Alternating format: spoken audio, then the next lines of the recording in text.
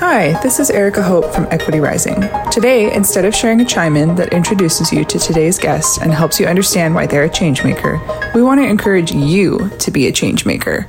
Just like the workers at Ponder, we encourage you to take a stand at spreading equity by sharing this podcast with friends, family, and coworkers. We challenge you to tell 3 people about Equity Rising. Forward them this episode, post it on social media. You can even rate and review the show on your favorite platform. So make your own chime-in this week and help us spread the word about Equity Rising. We are all part of the solution, and informing people is the first step to making change. Thanks for tuning in. Thank you so much for tuning in today to Equity Rising Season 2.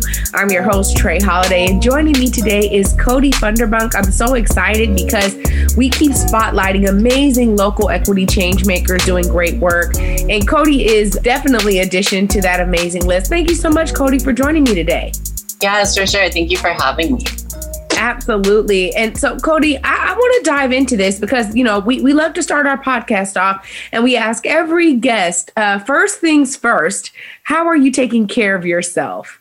Yes, that's such an important question. For me recently, that's been my entire objective. I had an accident in August where I broke my knee in a skateboarding accident. I had to have surgery to have it fixed. So for the past several months, I've been in postoperative care, just trying to get enough sleep, eating right, taking care of myself. I've been in physical therapy full time.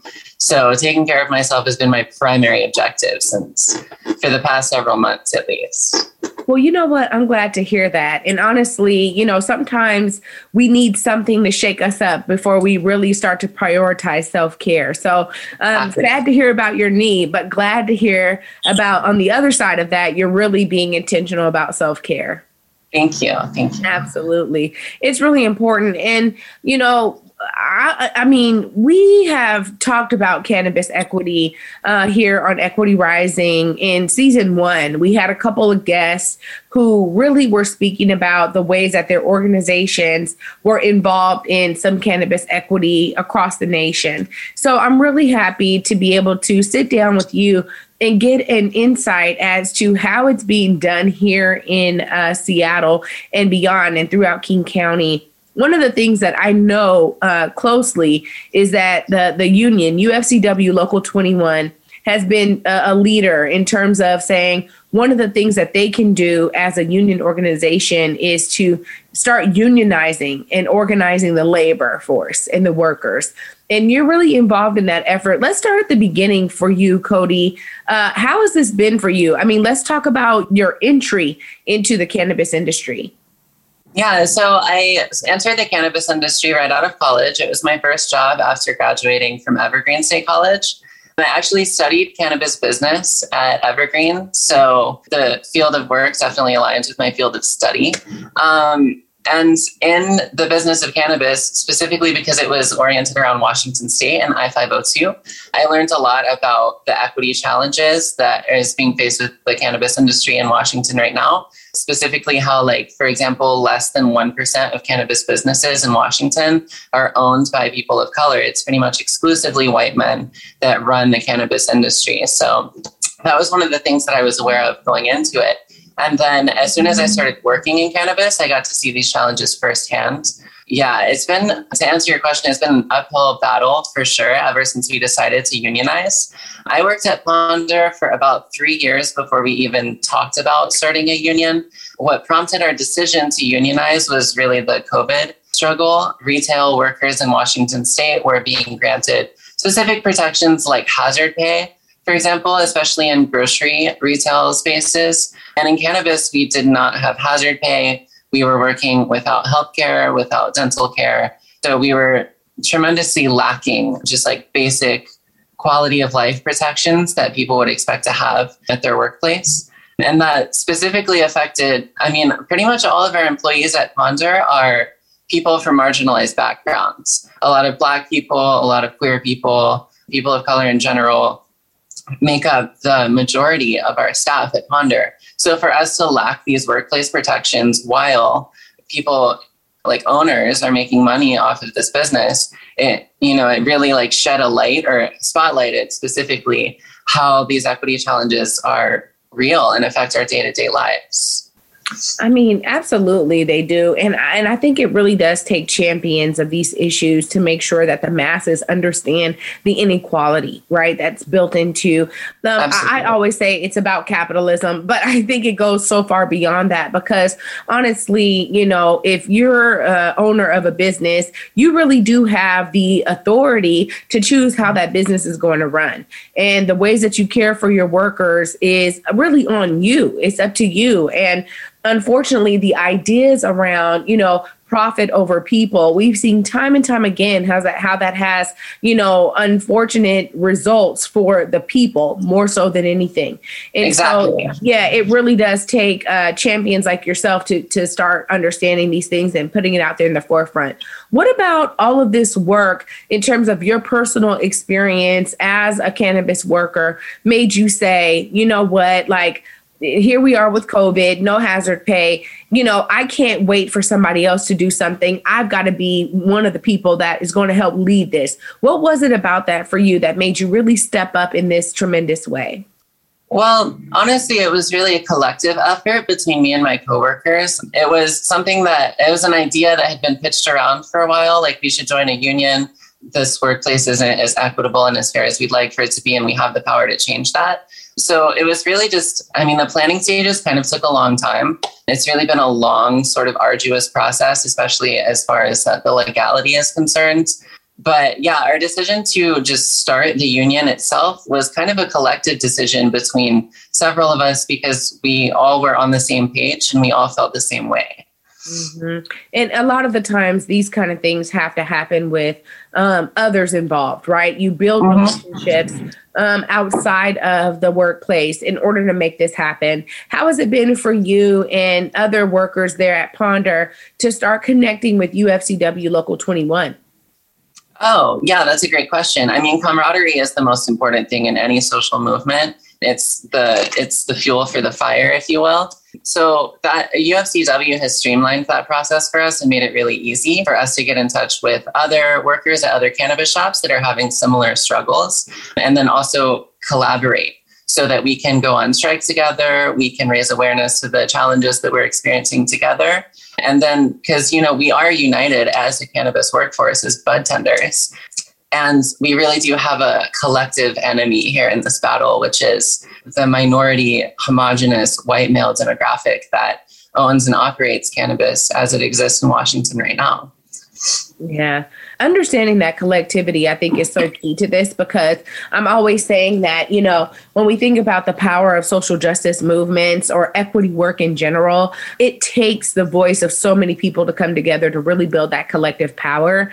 And that's one of the things that I really appreciate about the unionized movement, right? When it comes to labor, there's always been this. And, in Black community in particular, we talk about how labor industries have always been inclusive of Black folks, right? There was even some history there, dark history around unionizing that was exclusive to Black folks. But what I love about what's happening now is that the workers come together in a diverse set of backgrounds to really understand that they're all fighting for something that is similar, right? Yes. And oftentimes it is really just to be able to be treated fairly in the workforce. And so much of what I think we see nowadays, even outside of cannabis, is that there's a hard driver between, the ones who are profiting off of workers and their labor and their time commitments, and the ones that are actually on the ground doing the work. And there's almost always such a huge distinction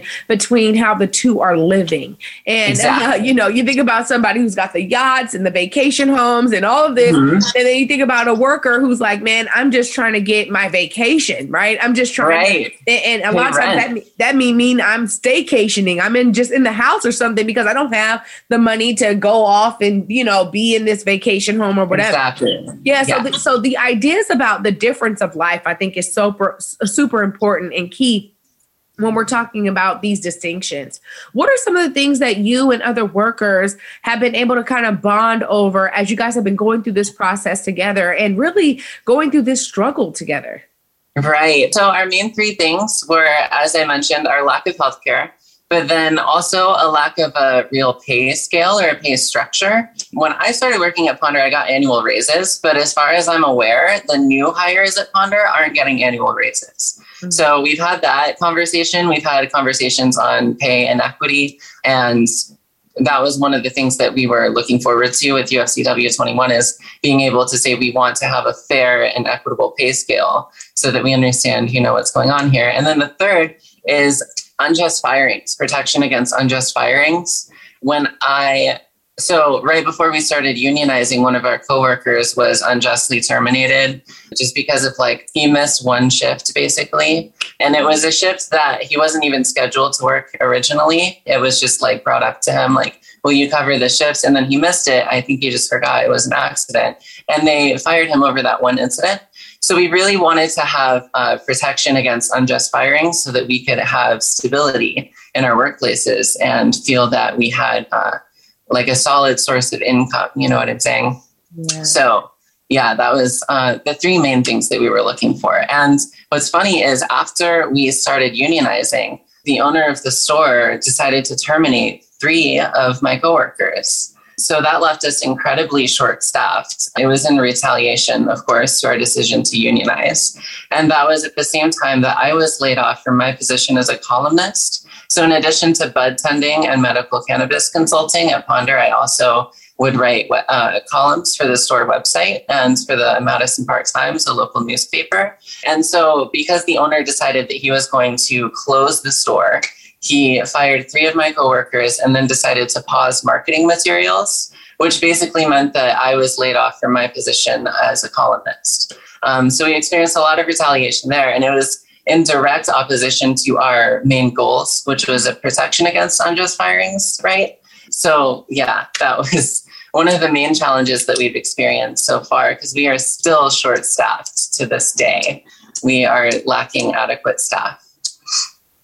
This is really one of the parts I say, it's almost like a rose growing out of the concrete, right? Where it's through these struggles, together, you all are collectivizing your voices and making sure that you are setting a foundation for yourselves, but also for future workers at Ponder. But it sets a precedent. And one of the things I want to talk to you about is how, these kinds of protections are not inherently built into the cannabis industry. By far, they're not. This is something that I know UFCW Local 21 has experienced on a mass scale, where whether it's Ponder or it's, other shops like now Have a Heart is unionized. We've heard about stories from Uncle Ike's. When we think about it, though, this is something that is nationally known. As the cannabis industry became legal, there wasn't any built-in protections for workers at the gate, right? So then it was left up to individual shop owners to decide how they were going to do this. And more often than not, they chose not to do it at all, right? Not to allow for unionization, to keep it at a privatization. And then that meant that they had the power really with how the, structure was going to be for workers. So I think that this is also really setting a precedent, Cody, around, how cannabis industry is now looking at doing business a little bit differently. And as you guys collectively pull your struggle together and allow your voices to be one loud collective voice, have you guys been thinking about how this actually sets a major tone for the industry in itself? Absolutely, yes. So the cannabis industry, the legal cannabis industry, is perfectly poised to serve as a model for equity. And as a way to provide reparations to communities, marginalized demographics that were unfairly impacted under the war on drugs for the past century, up until legalization, basically. And it's unfortunate that the cannabis industry hasn't done that yet, and that it's actually served as a model sort of for the opposite or for the antithesis of that. So yes, that is an incredibly important conversation. And a really big part of this is how this sort of levies the playing field, if that makes sense, in our favor. And yeah, it promotes equity. Yes. This is exactly why I love the term equity change maker, because it can mean so many different things. And here for our team over at Equity Rising, we get so excited when we talk to folks like yourselves, because we realize even more the expansive nature that equity has. And I think every episode I say, look, equity wasn't built into anything on purpose, right? So now we have to purposefully build it into everything. And that's kind of what I love is like a constant thorough line, no matter who I'm talking with, that there is a real intentionality that has to happen at this moment in order for us to understand the infusion of equity into all industries. And I think that it's important when we talk about some of the ways that we do this. I think there's, again, a wide variety. You have to be on the ground doing work. And we do that at King County Equity Now by, we were part of all these protest movements, doing events, and actually being on the ground to educate our community members on some of the injustices, much of which was never taught in school. So then people don't even understand, how equity needs to be infused into everything right now. They're just now really waking up to those ideas. Right. And corporate America is kind of playing its role in a sense of, everybody now has to have a DEI, framework or a DEI component to their job or to their company or corporation, right? But It became kind of catchy. And so sometimes I'm like, hey, is it performative, or are you really looking to do something, or are you just jumping on the bandwagon because it exists? And I think, when it comes to cannabis, you are so right when you say that cannabis has the opportunity to really infuse equity in the beginning. They didn't do it. So now it's like got to be done in a wide variety of ways, not just at the local level with what you guys are doing, but I know you guys are also looking at policy and legislation and moving this kind of stuff forward. Can you tell us a little bit about that work and how the work you're doing in the store then permeates new policy and legislation in the cannabis industry? Sure. Yeah. So our main goal is ownership and promoting ownership within cannabis. That's extremely important to leveraging power and creating like an equal and fair power dynamic.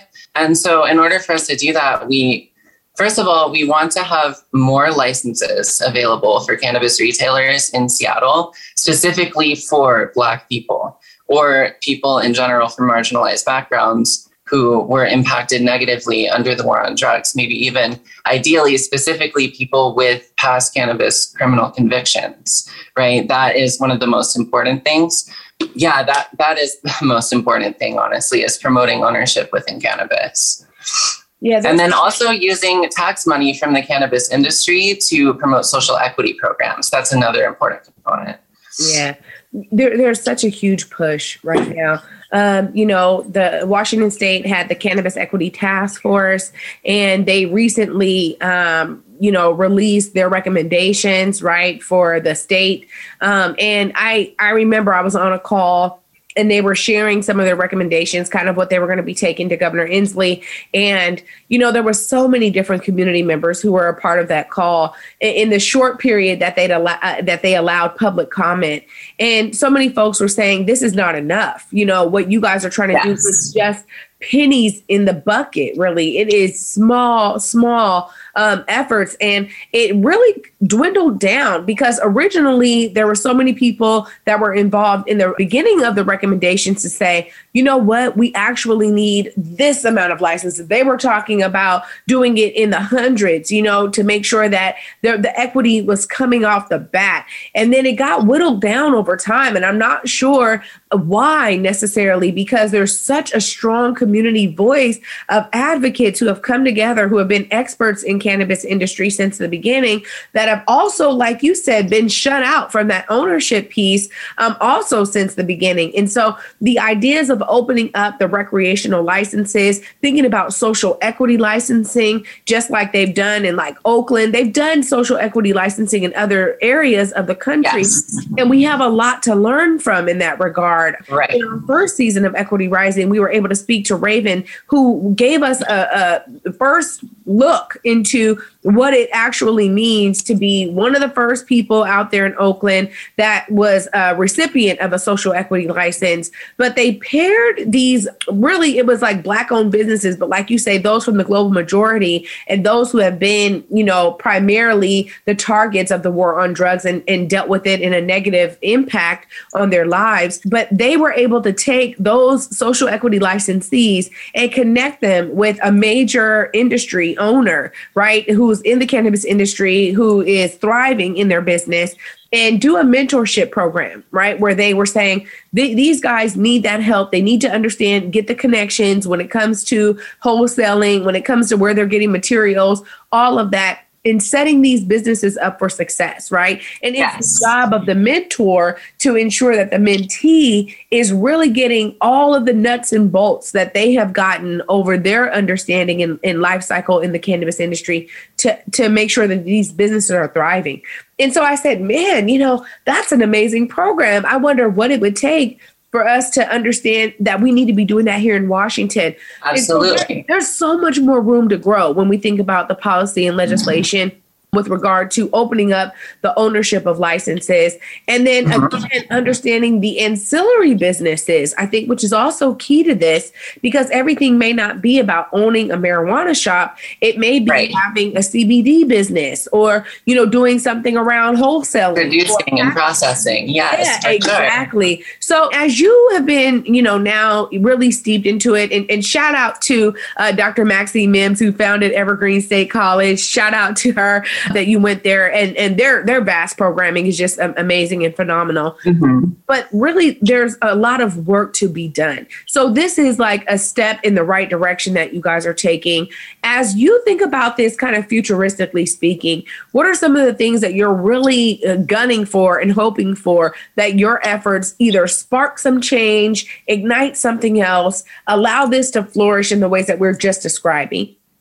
Yeah, so of course, promoting ownership and equity, but then also inspiring other social movements that can do the same thing. As you touched on, in Oakland and throughout the Bay Area, they have a lot of really good nonprofit organizations that are working to promote social equity within cannabis. And just like UFCW Local 21, we have that here too, but we can inspire more of that, and we can see more of that over time by really pushing this initiative and pushing this these talking points. It's incredibly important.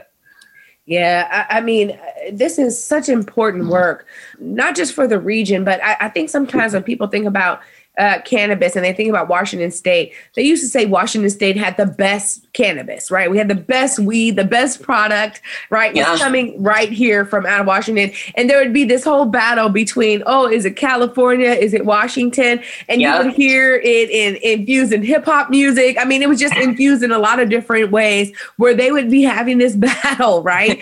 And so it's really interesting because as I talk to people across the nation, the idea is that in Washington State, we're having to fight so hard for this kind of equity in cannabis is unbeknownst to most people. They're like, what? We just knew that you guys were getting it right. And we have this outlook that we're so liberal and so forward thinking that the idea is that, no, we're really struggling when it comes to that. We're struggling when it comes to ownership. Have you also experienced some of that bewilderment around people understanding, man, it takes folks like you to make this happen?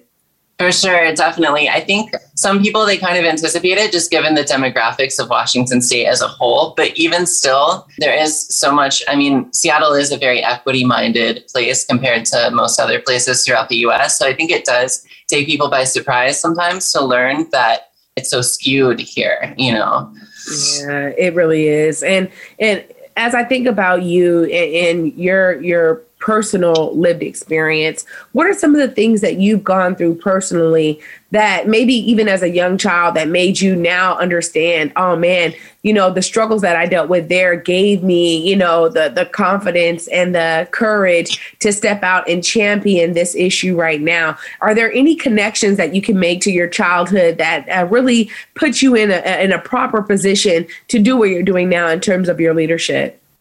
I suppose, yeah. So when I started using cannabis when I was like a teenager, it was kind of like my fun little side thing that I like to do. And at a certain point when I was studying cannabis business in college and I was learning about the discrepancies in, penalization and sentencing and the war on drugs, I realized if I had lived my life the way I have right now as a person of color, I would have been in jail probably and gotten arrested for cannabis use at some point, in late high school or early college.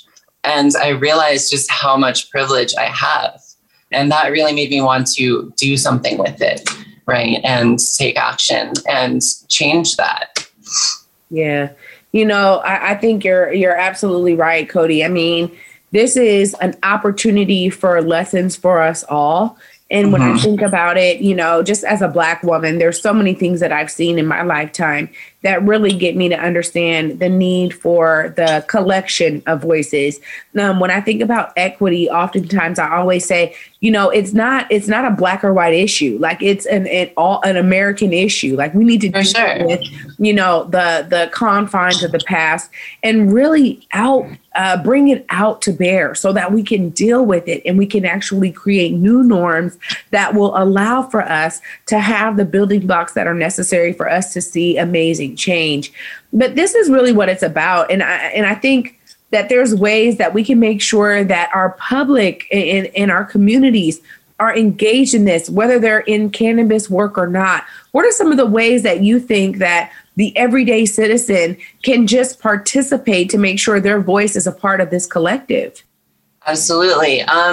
Well, unfortunately, in Washington, it's really hard for consumers to support Black-owned cannabis businesses because, as we've discussed, there aren't many. That would be one of the most convenient and effective ways, is just to directly financially support Black-owned businesses. I think at this point, there are enough dispensaries that are joining the unionization effort that supporting financially dispensaries with workers that are collectivizing and unionizing is one of the most intelligent steps right now.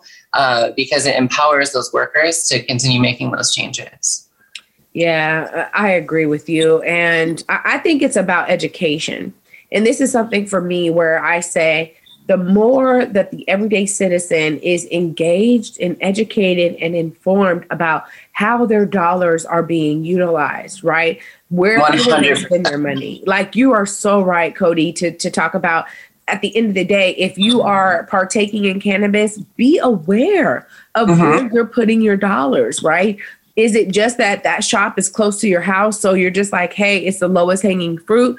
Or do you understand that owner is, treating workers fairly, is allowing workers to unionize, is not being against the collectivization of unionization, but that they are promoting it from within? Or are you just saying, I don't care where I get my weed? You know what I mean? I think that so much of it is on us as individuals. And that's why I love being able to produce this kind of podcast, because ultimately, the more that I can do to put it out there for people to be engaged and educated, just be an informed consumer, which I think is so important across the board, right? Absolutely. I said this outside of things like cannabis. I've talked about this even when you're thinking about a designer brand, for instance, right?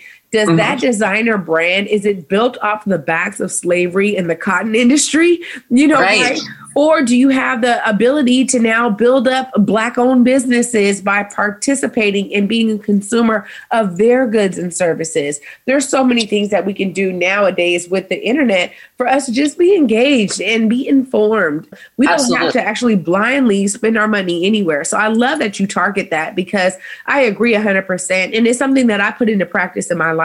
And I really try to exemplify that and model that, not only for my sons, but for my community as a whole, because I do think it's really important. Yes. Well, I know that, you were talking about, meeting up with UFCW, being able to connect with the workers. Let's think about the beginning of all of that. I mean, as you were, there at Ponder and realizing, hey, this is really inequitable. This is not really working for a lot of the workers. Okay, there's people that are getting fired unjustly. All of the things that you described, how did you originally connect with UFCW Local 21 to now really embark upon this major effort? Yeah, so I was actually not the person who originally reached out to UFCW 21. It was one of my coworkers. And after, it was sort of yeah, we were kind of connected with each other, if that makes sense, through a liaison. Wow. Wow. Yeah. Somebody said enough is enough. Reach out to UFCW and took initiative. Yeah, that's good. And like UFCW, they took the charge head on. Kudos to everybody over there at UFCW. I have been able to connect with them on a couple of different issues. And one of the things that I love the most about it, first of all, it was the first union I was ever connected to as a young worker at Safeway. UFCW 21 was my first job right there on Capitol Hill. And I did not understand the role that the union really played. And when I grew up and I realized there were some opportunities that I had to really engage my union rep a couple of different times where I was fired unjustly, right? Where there was discrimination against me as a young manager in Kroger. And I dealt with grocery industry jobs for a while. And so I was really connected to UFCW for a long time and didn't realize the power of that collectivization. And I think that there's something that must be said too about the education of the worker to understand their power, which is what UFCW does so well. You know, as you guys are engaging new workers and getting people to understand this, how has it been on this trail of really informing and educating workers about why this is beneficial to them? Yeah, it's been somewhat difficult, but also it's possible. It's been possible, but difficult. It's been kind of an uphill battle. We didn't originally get everybody at Ponder on the same boat all at once. It's sort of been like a long process. I think also as we sort of come to like settlement agreements and things like that, some more workers might come around and start to see like, oh, the union is representing me in these ways, and I stand to benefit from this in such and such way. I expect that in the next few months, as cards sort of like fall into place, that we'll see more and more participation as time goes on. Yeah, because sometimes people just actually have to see it to believe it, right? Exactly. Yes. So that was one of the battles that we've had so far. Yeah. It's always astonishing to me that we have, no matter what the demographic is or the age bracket, that we have people who really are just like, whoa, wait a minute. That is new. That is something different. And I'm not sure if I want to be on that different train. And it takes a lot of education and information for them to feel comfortable understanding that they'll be supported through the process, which I think is really key to something like this, because people are afraid to lose their jobs, understandably so. We are in a pandemic. So the ideas of even having a job right now, we understand that that's a major benefit to all of our lives. It's not an inherent thing. It's not built into, what you're going to just get anyway.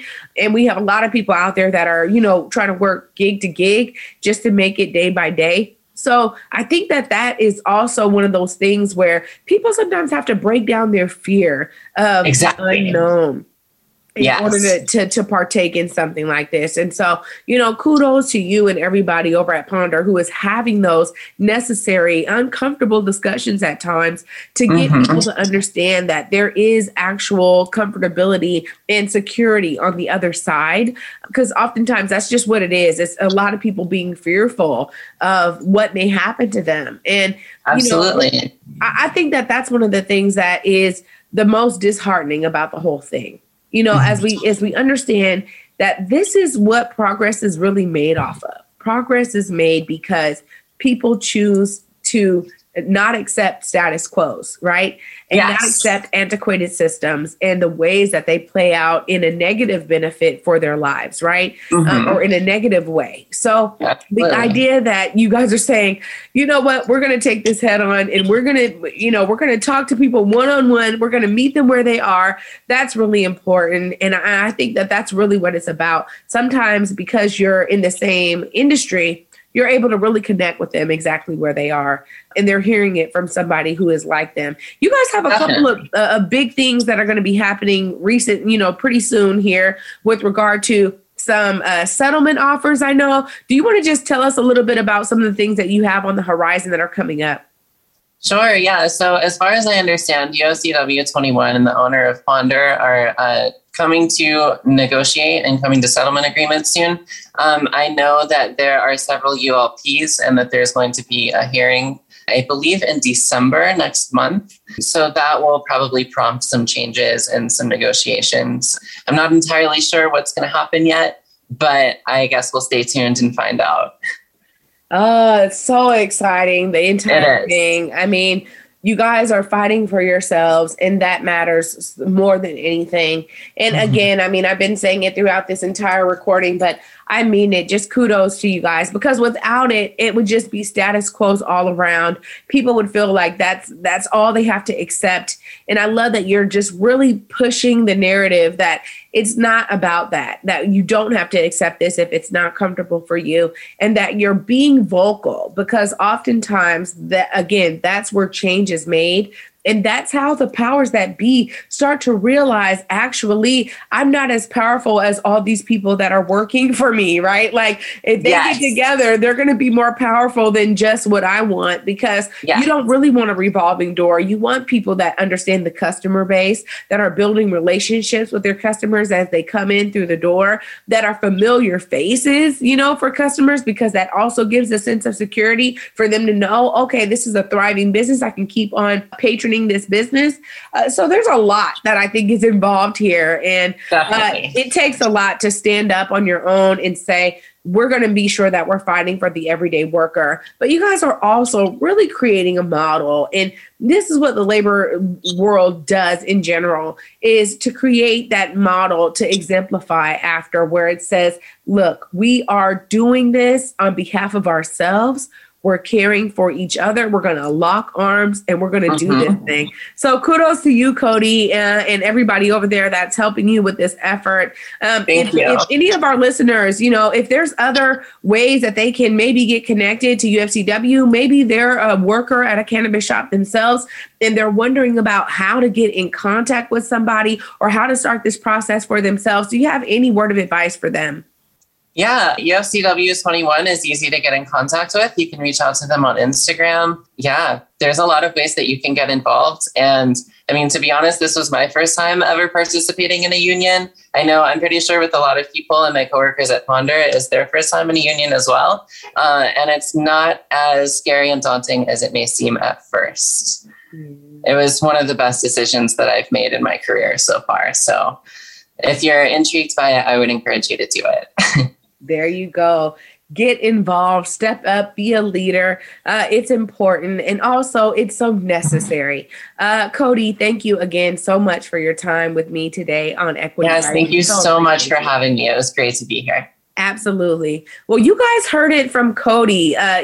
Clearly there is a push happening over at Ponder. There is people stepping up. They are becoming equity change makers in their own right. And if you're out there and you're wondering how you can get involved, get engaged, or get your folks organized in a union way, UFCW Local 21 is definitely open and ready to help lead the way. At the end of the day, they have such a great expertise of being connected to community efforts that have unionized many different people and different workers, and have always been there to be there for the backs of workers and worker solidarity. And it's important that we take these kinds of opportunities into our hands and showcase to owners of businesses and to different industries that workers are in fact the most important part of the business. If without the workers, you don't have a business. So I want you guys to be inspired, be encouraged to step out there and be bold and innovative. Even if you think you can't make any change happen, you won't know unless you try. So get out there and start. Cody is seeing themselves as a part of the solution. I really, really hope that you're inspired and engaged by this equity change maker themselves, and that you then take on something that makes you say, you know what, I can do it too, just like Cody has done with others. You guys can definitely do it. And I hope that this episode right here inspires you to step out and be bold. Thanks so much for listening, y'all.